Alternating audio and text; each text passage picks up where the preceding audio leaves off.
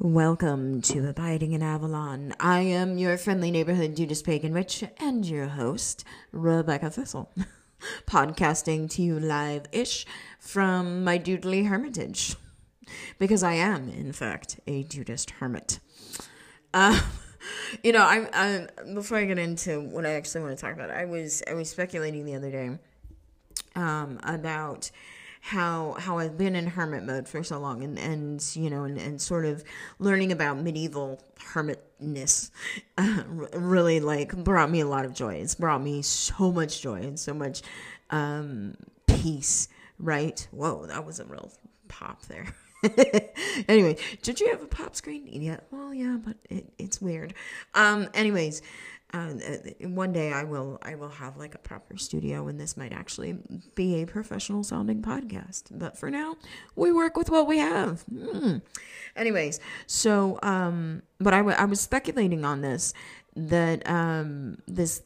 hermit idea, and I got to thinking about something that I read in How the Irish Saved Civilization by Thomas Mayhill, where people in Ireland who converted to Christianity after St. Patrick did his thing, because paganism and Christianity sort of lived in relative harmony for a couple of centuries, as far as we can tell. After St. Patrick made it out there, it's a whole thing. But anyways, and so you would have these people who converted to Christianity, who would decide, they get ordained as priests, they get, taught to read the Bible and all this fun stuff, right? And they decide they want to live a hermit life. So they'd, go off into the wilderness and, and they'd find a nice little place and a little cave and near a water source. And they just sit in survival mode and, trust in the powers that be, well, God, to enlighten them and so on and so forth. And then eventually word would get around that, oh yeah, you remember that guy? He converted to Christianity and then he disappeared. Well, why would Christianity make him do that? And so then they'd go investigate Christianity and they go, oh, this is really cool. Let me go find that guy and see what he had to say. And they go find that guy living his little hermit life. And then they'd be like, hey, can I be a hermit with you? Which seems, contradictory. And anyway, eventually that hermit would be the head of a monastery or an abbey or, something like that, because, he, and sometimes she would have found some level of inner peace that just magnetized other people seeking peace to them. And so then, so it's all right, we're going to have our little Christian commune, monastic life sort of thing.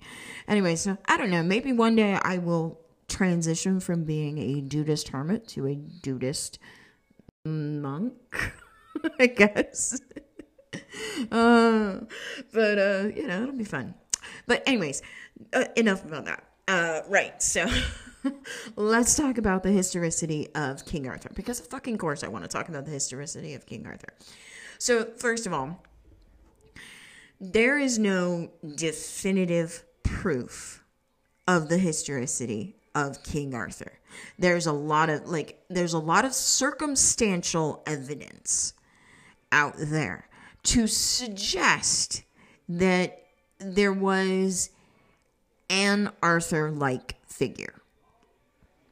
And, and even if his name actually was Arthur, he probably didn't fancy himself a king. Maybe a warlord, chieftain type person. Because here's the thing about when Arthur might have existed, right? So the Romans invaded Britain around about 55 BCE, give or take a couple of years, right? After Julius Caesar conquered Gaul, he's like, because that was how you got power, right? In Rome. or how you got respect was you went and you conquered new lands and, and annexed them to the Roman Empire.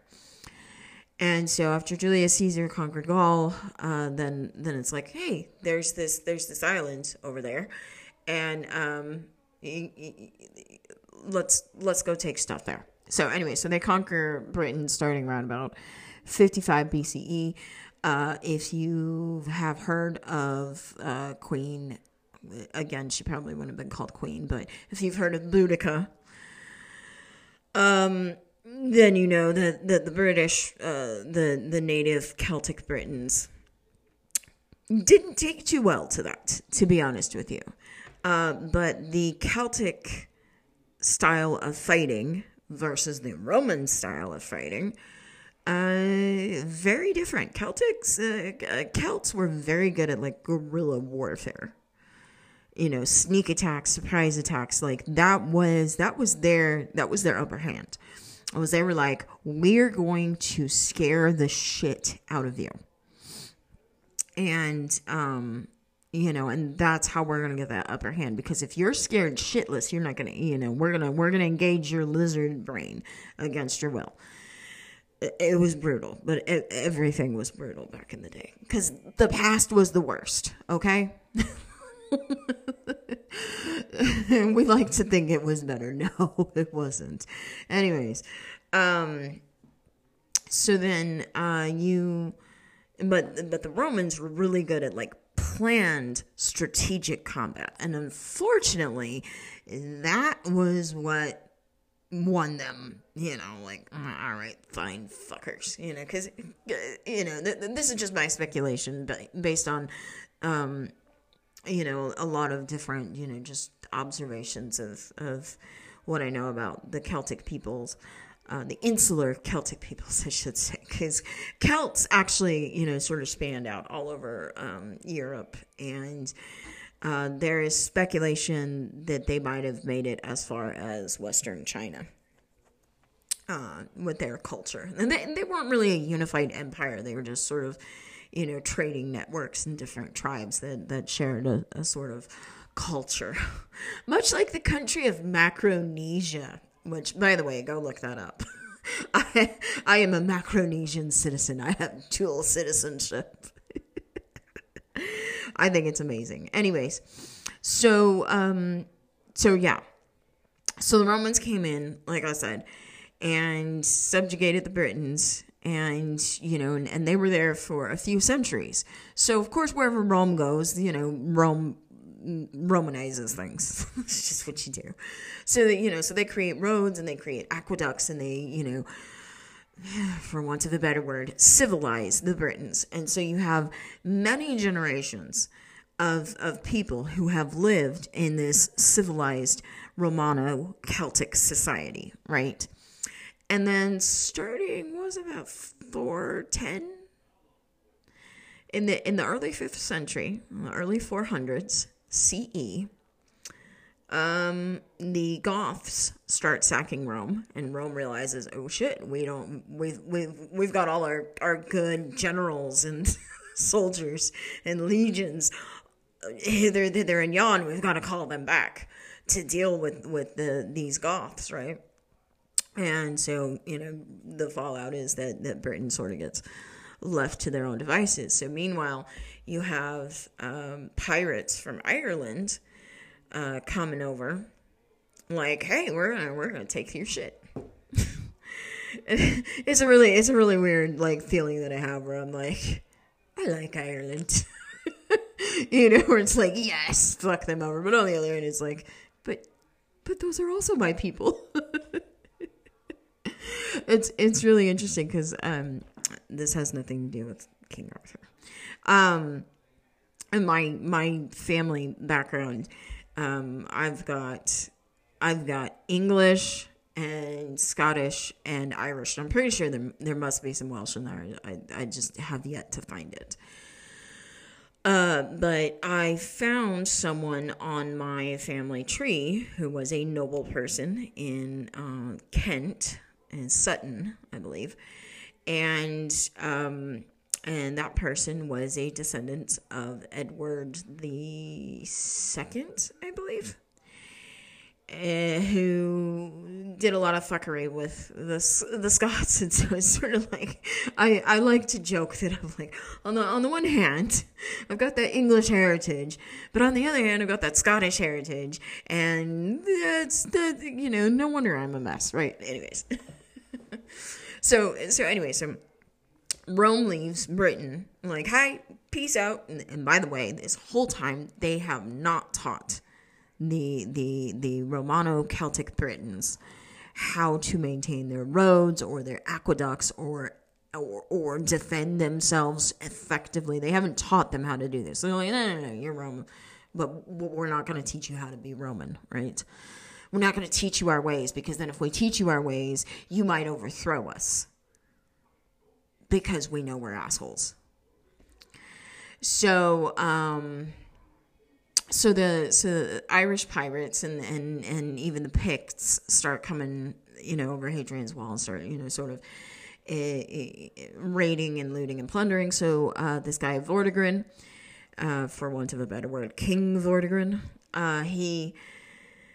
he calls in some mercenaries from the continent, from what the Romans called Germania, which is, funnily enough, yes, it includes modern-day Germany, but it's also a lot of countries surrounding Germany. So Vortigern calls in some mercenaries from Germania. Hengist and Horsa, I believe their names were, the guys that primarily led it. And they're like, hey, help us, get these invaders out. We want our lands to be peaceful again. And these mercenaries are like, all right, so they help them fight them back, right? Get those Picts back over Hadrian's Wall. You stay away, right? You Irish pirates, fuck off, right? And then, and before anybody says anything, all of the two people that listen to this know Vikings weren't a threat at this time. Vikings didn't really start invading, quote unquote invading, setting up, whatever, until the 8th or 9th century. So a few centuries away from this. We're still in the 5th century. So they fight back, these invaders, and then these Germanic mercenaries go back to the continent. They're like, hey, so this island, Britain, it's really nice, and they are idiots. They don't know how to defend themselves. They needed our help to get these other fuckers out. And so you have Anglos and Saxons that are like, all right, fuck it. And so they start invading. And they start invading, they start conquering, they start setting up camp and all that stuff. So somewhere, I'm going to pause here to take a sip. So somewhere in the middle of the 5th century, you have something interesting happen, because while a lot of especially like aristocratic and militaristic, classed people, upper class people, could speak and read and write in Latin, because that's of course what you did, right? You also had, they weren't really doing anything. They weren't recording anything, because the Celtic oral tradition was still, the primary way people like to pass down their stories, right?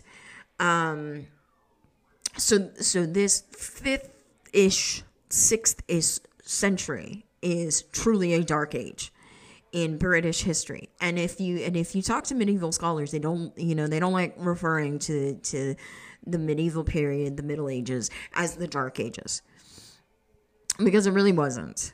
It really well and truly wasn't. It was a different time, yes, but there was a lot of innovation and enlightenment, and there were a lot of horrible things happening, but there were a lot of awesome things happening. Of course, this is true of any point in history. But if there ever was a dark age in anywhere in Europe, it would have been Britain in the 5th, 6th century.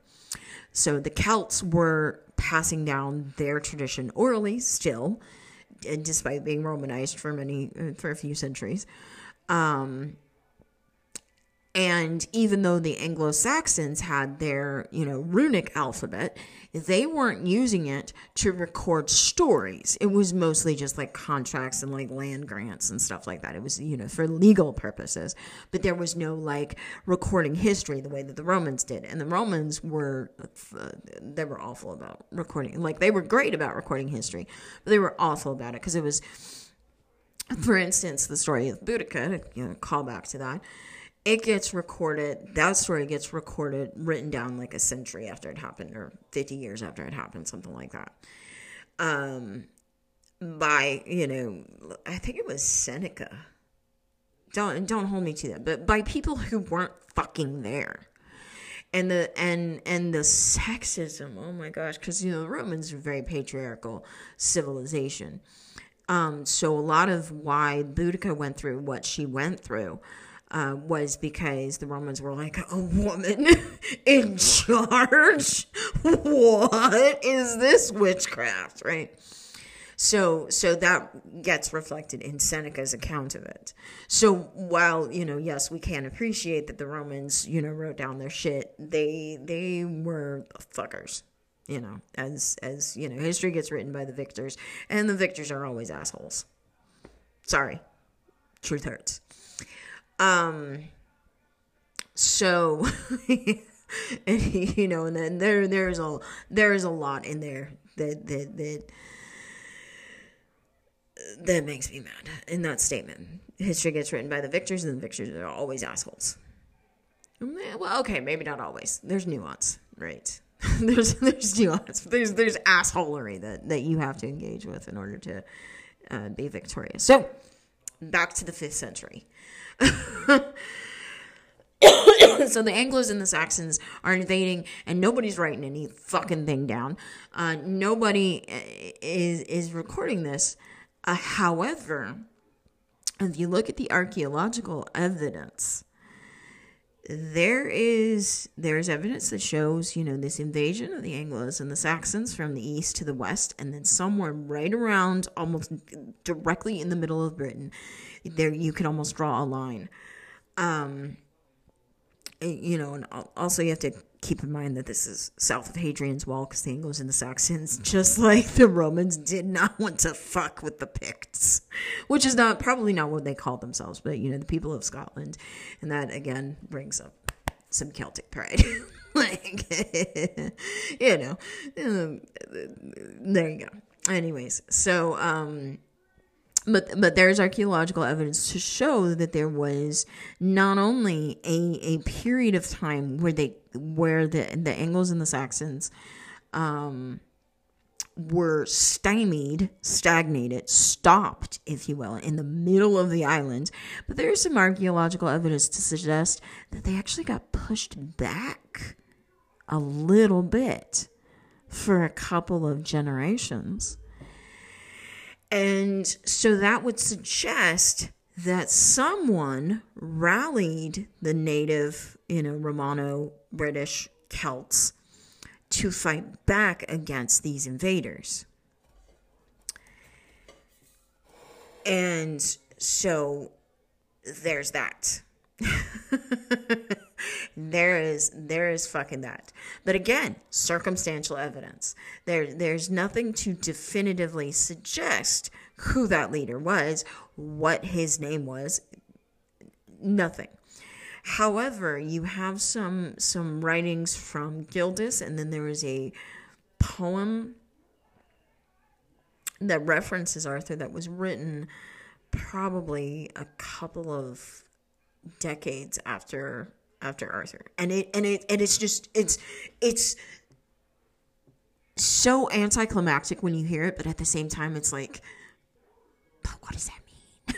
Right? So the poem is talking about this mighty warrior, right? And I don't have the poem in front of me, and even if I did, it really wouldn't make a difference because it's not like I can see it, so I don't have it memorized. But it's listing off all this guy's great qualities. He could do this, and he could do that, and he would do this, and he would do that, and he was so mighty, and he was so brave, and he was so noble, and he was so generous. And then it ends with, but he was no Arthur.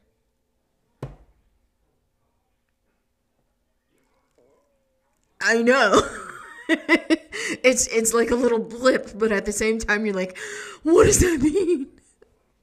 What does that mean? It means that there was an Arthur. Now, there is some speculation that Arthur could have been someone from the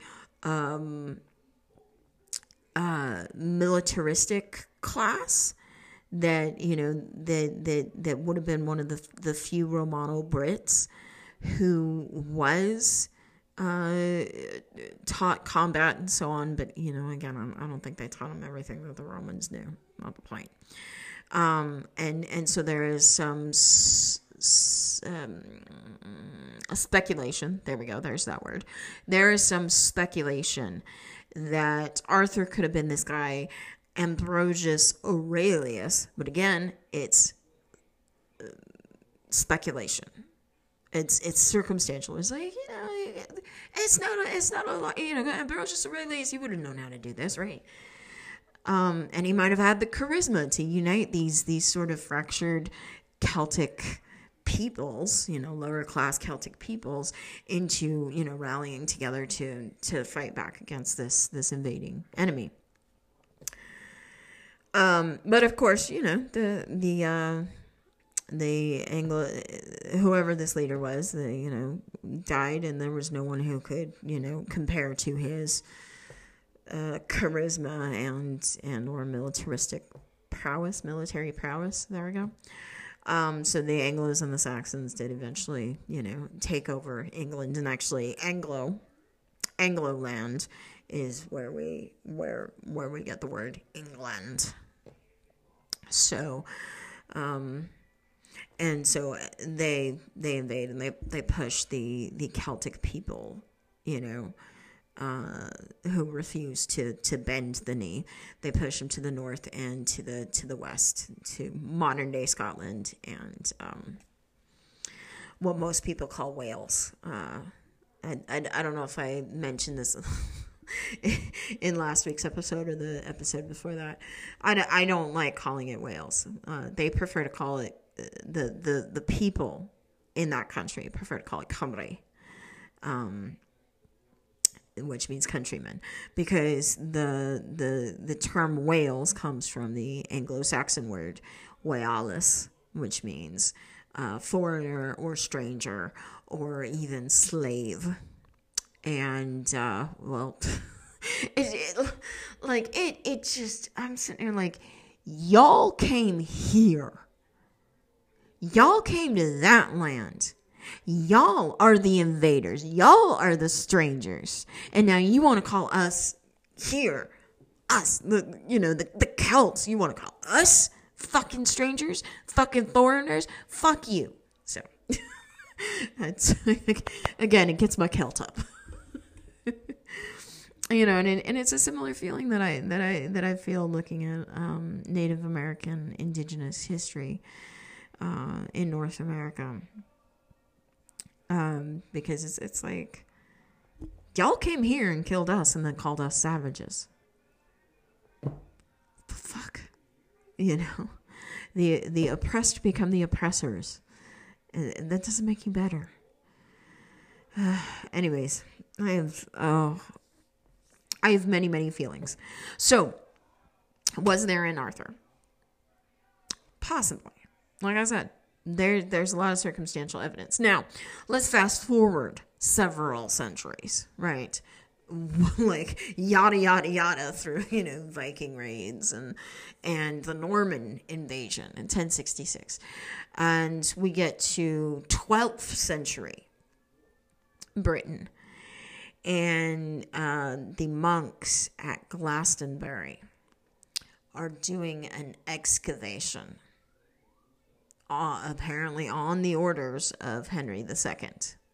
Now, I have my theories about Henry's motivations for this, but apparently he'd been tipped off by like a monk from Cymru or something, who, said, oh, the Bardic tradition knows where Arthur is buried. And so, Glastonbury, they did an excavation. They found the remains of someone. A couple of someones, actually. And with those remains, they found a lead cross with an inscription that says, here lies Arthur. This is, by the way, this is in Latin. I can't remember the actual Latin, so forgive me. Anyways, it says, here lies Arthur in the Isle of Avalon. Very, very, and then apparently on the back of the cross it says, and his second wife, Guinevere. Now, there are scholars who speculate that this was a hoax because we don't have those remains anymore. Now, you have to keep in mind that before around the Enlightenment, well, probably more close to the Renaissance. Before that time, archaeology wasn't really a thing. And honestly, archaeology wasn't a thing until the Enlightenment. You really start to see people getting excited about that around about the 18th century. So, and if you still got these Celtic ideas about the body isn't as important as the soul. So reincarnation was actually a very popular belief amongst many people around the world, including the Celts, including the insular Celts, where it's just you're in this body, but then, you come back. You come back once that body's, done doing its thing. Or, you go off into the other world and you hang out for a while and then you come back if you want to. Death is not a permanent thing for them. So, so remains of great leaders, especially, were generally not preserved as thoroughly as say in Egypt or whatever, right? So the monks in Glastonbury, I think this was in 1191, if I'm not mistaken. They do this excavation, they find these bodies, they find this cross, they put it on display, and a lot of scholars are very skeptical of this because A, we don't have those remains because, again, archaeology wasn't a thing, wasn't that big of a thing, I should say. And B, we don't have that cross. We don't have this leaden cross. It's been lost since time out of memory. The most we have is some historiographer person during the reign of Henry VI, Henry Tudor, went and found it because Henry was really trying to drive home that Arthurian connection because his claim to the throne of England was very tentative. If you know your English history, you know what I mean. But his throne, he was Welsh, Cymraeg. He was from Cymru, and so his claim to the throne was very right. And Henry VII really internalized that. So between Henry VI and Henry VII, you had a lot of let me lean into this Arthurian thing, right? So yeah, so it sent somebody to go, sketch this cross, and then somewhere in between when that cross was sketched and essentially now, we don't know what happened on the cross. However, the inscription, the authenticity, first of all, of that drawing's pretty well known, I think. But the inscription on it, yes, it says in Latin all that, right? But the Latin, if this was going to be a hoax, you would have thought that these monks who are learned in a Latin that has evolved since the 5th century, because language does that. Even dead languages do that. But you would think that the name Arthur on that cross would be something like Arturus. But the inscription says Arturius, something like that. It is a different, like obviously still an Arthur-like name, but it is not the Arthur-like name that you would expect 12th century monks to use in a clever forgery. So that sort of thing. So, but the scholars really, question. I go all over the place. Okay, so the scholars really question the authenticity of this quote unquote discovery, right? Because first of all, damn it, did I mention this part? I don't know. So on this cross is this inscription that says, "Here lies King Arthur in the Isle of Avalon," right? In Latin, and so Arthur. You would think if it was a forgery, it would say Arturus, which is the Latin version of Arthur that would have been in use in the 12th century, but it's Arturius or Arturius. It's a very different one that probably was in use in the 5th century. But these 12th century monks wouldn't have known that because they're 700 years removed from it, right? But then also the Isle of Avalon thing. Glastonbury's not a fucking island.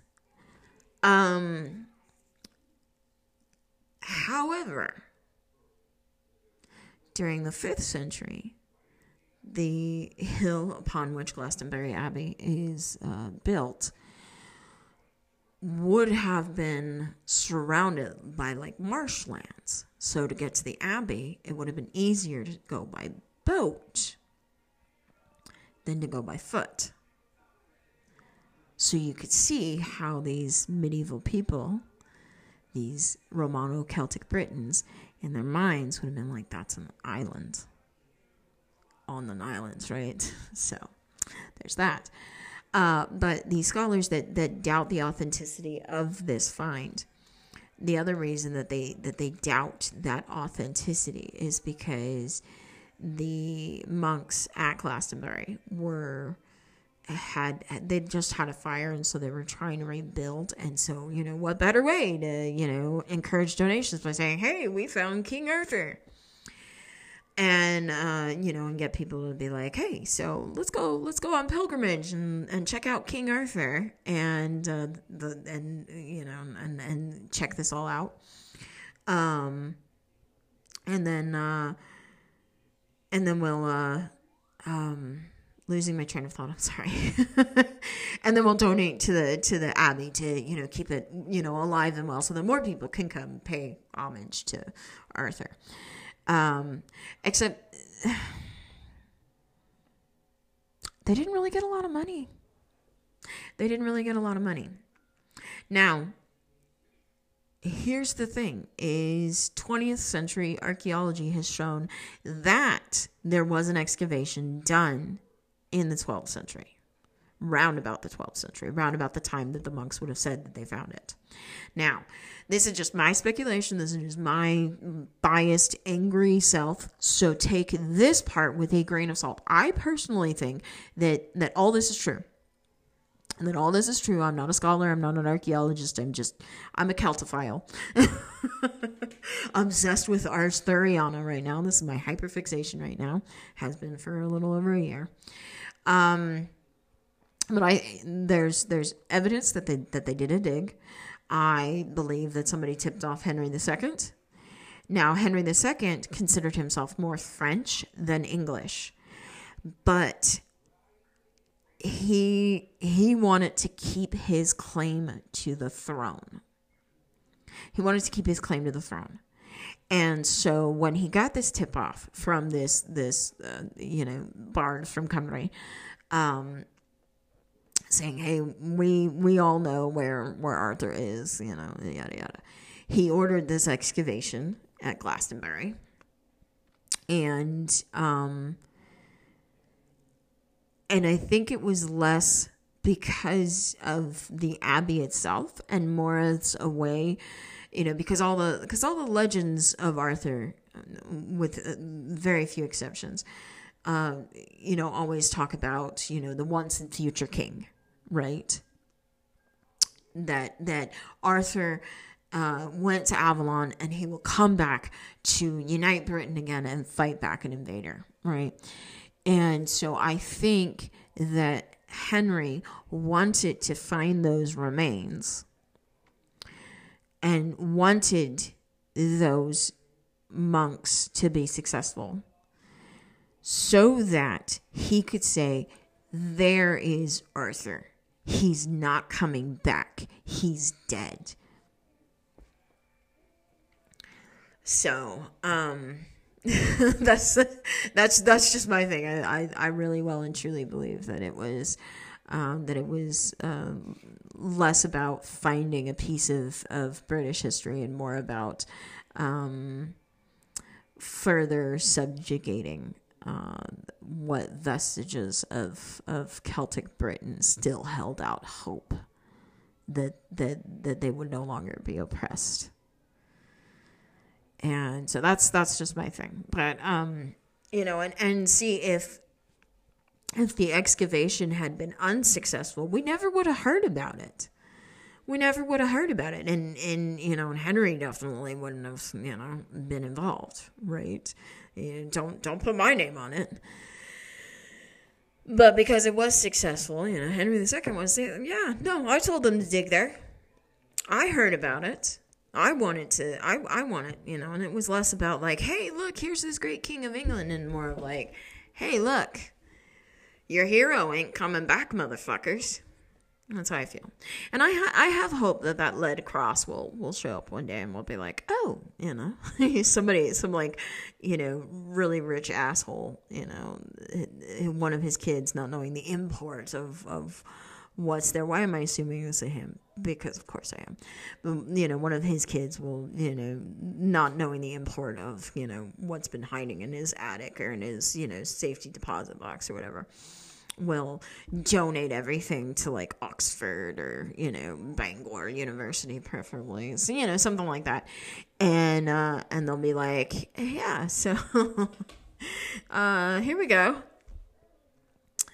Here we fucking go. And then we'll find that lead cross again. I have hope. It's a gift and a curse, really. So, was there an Arthur? Maybe. And did he do all the things? No, the fuck he didn't. Because here's the thing is, the seed that started to sprout the Arthurian story in the European imagination. That seed was planted by Geoffrey of Monmouth. And so here's the thing. Geoffrey of Monmouth came from Cymru. And yes, he wanted to, write this, big epic thing about the history of the kings of Britain. And notable here is that the bulk of that is dedicated to Arthur. Historia Regum Britannia, HRB. The bulk of that is a huge portion of that, I should say, is dedicated to Arthur. And then after Arthur, you have just like a couple of kings. Because he's not gonna waste a whole lot of time talking about the Anglo-Saxons, right? Because he's coming. But the thing about and I'm reading the Mabinogion right now. I just got through the 4 branches of the Mabinogi. And now I'm going through some of the other stories, some of which are actually Arthurian in nature. But even in the branches of the Mabinogi, the way they, they don't go into like huge details about, like how things are set up and all that. But the way the stories play out, you'd almost think that, these people are living in like castles, and stone castles and all that. And that's because the people who started writing it down would have been living in the Middle Ages. And eventually that gets translated by Charlotte Guest in the 19th century. And, and from there, it's a whole mess. I don't want to get too much into it. But anyway, so these stories, it's funny how we tell these stories to suit an audience. And like when you read the Mabinogion, you can, and for me, I'm listening to it on audio, obviously. But, I can hear, even though like the language feels sort of strange, and not least because it is a translation from Welsh, and it is Welsh from medieval times that's being translated. But you can hear how this was a story that was meant to be told in person by a bard acting some shit out. Because it is so interesting to me, like all these action sequences are told in first person. Like it shifts into that first person verb tense. And then when, you're sort of moving the story along, it goes into past tense. Like I just finished the story of Peredur. I think I mentioned it a couple of weeks ago. And I couldn't remember the name. It's Peredur, but it sounds like Bedivere to me in my head, but it's Peredur. And so in this story, like it's really interesting because it's like, and then Peredur went to the court at Camelot and he said this to this person and he did that to this person and this happened and that happened, and then he went out into this meadow and he fought this knight and the knight said yada yada yada and all this, and then he throws this dart, and oh my gosh, it's so graphic. He throws this dart through this knight's eye and it comes all the way out the back of his head. I know, but the point that I'm trying to make is that when you tell these stories, you are trying to connect with the audience. Like that is how the oral tradition works. And so Geoffrey of Monmouth, coming from that oral tradition, coming from Cymru, would have been telling these stories, yes, writing them down in Latin, but essentially telling these stories, meaning to fit the audience of the time period in which he's writing. So in that time period, yes, you're having stone castles, you're having iron, not so much knights in shining armor, but you're going to have more like metal armor and stuff like that. And so you're going to get this sort of image in your head of knights in shining armor, right? However, in the 5th century, you wouldn't have been living in stone castles. They weren't building from stone. They were, building from wood and mud and stuff. That's what we had. Stones were generally going to be used for like veneration. Think like Stonehenge.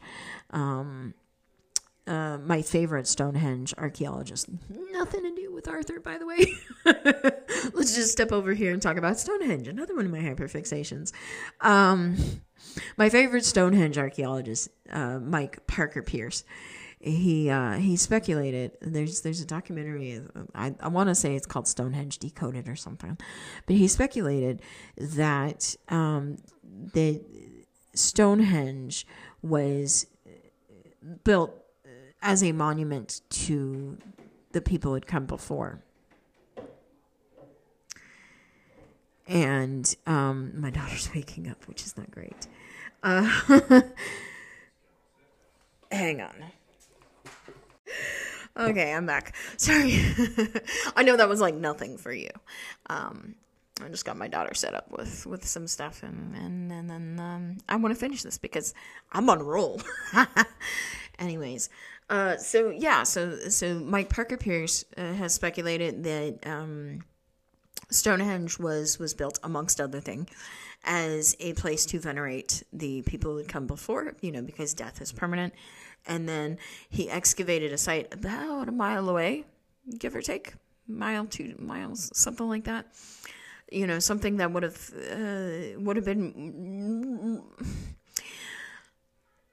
something of a hike, but it would have been reasonable. And there is evidence to suggest that that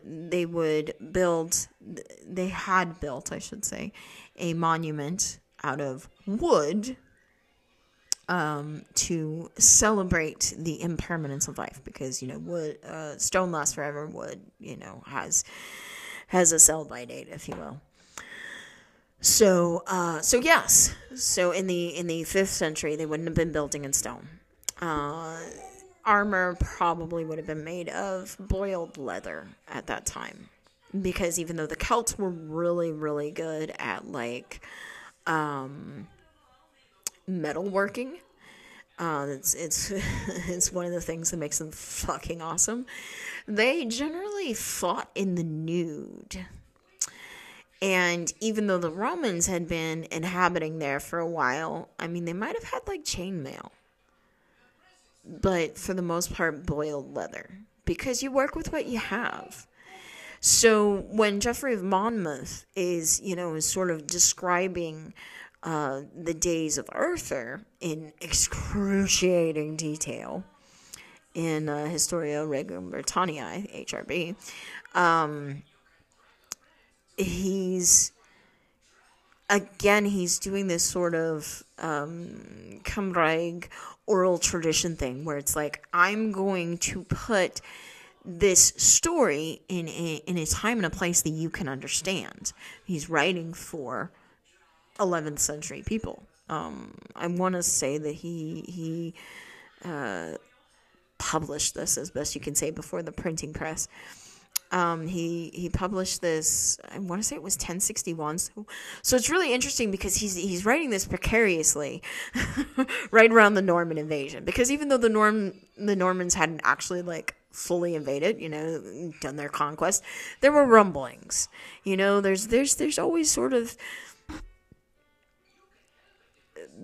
there's the clouds on the horizon, right, before a storm rolls in. It feels weird to say this because as I'm recording this, there's a hurricane about to hit Florida, or actually it's probably hitting Florida right now. But there's always indications. I often sit and I wonder about how could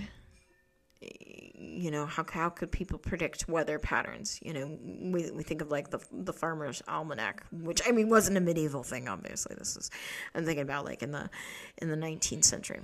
We had things like the Farmer's Almanac, but how could you predict when you were going to get rain and when you weren't? And and yes, you have sort of these divination type things, right? But I sort of wonder, how they did that. But I think a lot of it is just noticing subtle changes in the wind, in the smell of the air. It's really funny. Again, this has nothing to do with Arthur. We're off on a lot of tangents because that's what I do when I get excited. I love talking about Arthur, and so now I'm going to talk about weather and Stonehenge and stuff. So, anyways, there's this creator that I follow who also lives in Colorado, in the Denver area.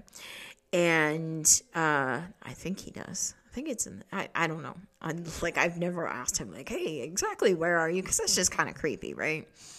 Anyway, so he posted a video. I think it was about a year ago, where he said, if it's about to rain, it's going to smell like Commerce City. I think it was. And if it's going to snow, you're going to start smelling Greeley. But the point that I'm trying to make is I'm pretty sure that those little subtle changes where you can smell it in the air, where you can, sort of sense it in your bones, or, not just seeing clouds on the horizon sort of thing. What was the point of that? Oh, yes. So, back to the Norman invasion, right? So when Geoffrey of Monmouth is writing Historia Regum Britanniae, he is seeing those clouds on the horizon of that Norman invasion, and so he's sort of hedging his bets, and you mostly see that in like he's got 2 dedications, right? It's a really that's a really interesting thing. So to sum this all up, since I've gone on so many tangents, and it's a mess. To sum this all up, was Arthur real? Probably. I personally think that he was, but I don't think he went by the title of king. Or maybe he did. I don't know. But I don't think he would have, at least initially. He was probably a warlord or a chieftain, maybe a higher up, like military type person. There's the possibility that he was Roman trained, general or something that had enough charisma to go like, hey, my countrymen, let's go. Come on, let's go. We're gonna, these fuckers, they don't get to just come in here and call us foreigners. So I do think there was an Arthur. Was he called Arthur? Maybe not. Like I said, Ambrosius Aurelius seems to be a popular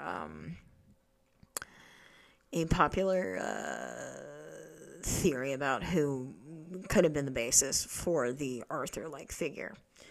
And I think I've even heard like some scholars speculate that Arthur was less an actual name and more of an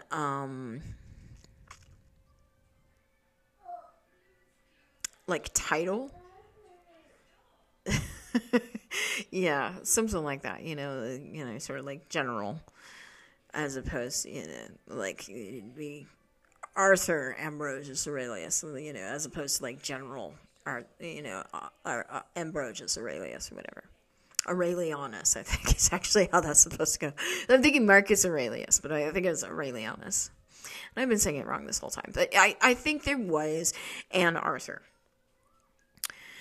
Or an Arthur-like figure. Whether he went by Arturius or Arturus or Arthur or whatever. The other interesting thing to note here is that, as far as we can tell from what few, written records the Anglo-Saxons left between their invasion and Geoffrey of Monmouth, his record is you had all these rulers that they would name their sons Arthur. And you see this actually echo with Henry VII, where his first son was actually named Arthur. Because Henry VIII, he wasn't supposed to be king. He was the spare. He wasn't the heir. He was the spare. And his brother was Arthur. Unfortunately, Arthur got sick shortly after he married Catherine of Aragon, and he died. And that's a whole other can of worms, and I'm trying to wrap this up. But you see these people, these leaders, naming their sons and their heirs Arthur repeatedly. Possibly as a way to try and garner favor with the people over whom they were ruling. To be like, no. Arthur's coming again. He's my son. See?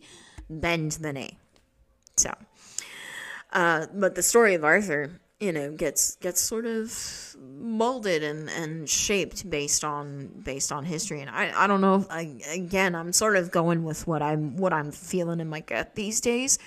With regards to this, we may go back to You Are a Badass.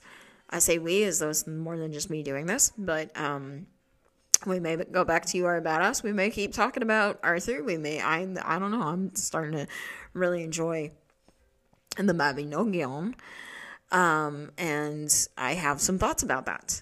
that I may want to share out here, because talking about it helps me sort of process it. Anyways, so I don't know what next week's episode's going to be, but there you go. There probably was an Arthur, but there might not have been. And and I think that's the trick, I think that's the trick when it comes to scholarship, is you have to find the evidence to support your argument, but also acknowledge that you could be wrong, or that more evidence could come out to disprove your theory. And this is actually probably where I might be getting into the Mabinogion, because I have some more thoughts about this. Anyways. But I'm done with this. I'm done with this episode. It's already been enough. And Kaylee is I have this Fire tablet that I have been struggling to get that stupid thing to charge regularly, and it's only got 21%. So it's gonna die pretty soon, and so I'm going to be busy today. Let's just put it that way. So, anyways, RebeccaThistle.xyz. Check out my courses. Check out my coaching services, my card reading services. If you want to get my course on creating an ADHD-friendly spiritual practice, you can go to RebeccaThistle.xyz, tap on courses, tap on the only course that's there right now as of this recording. And if you use the coupon code Avalon77, you can get 77% off of the asking price of $77. Because numbers. Anyways, that's really honestly it.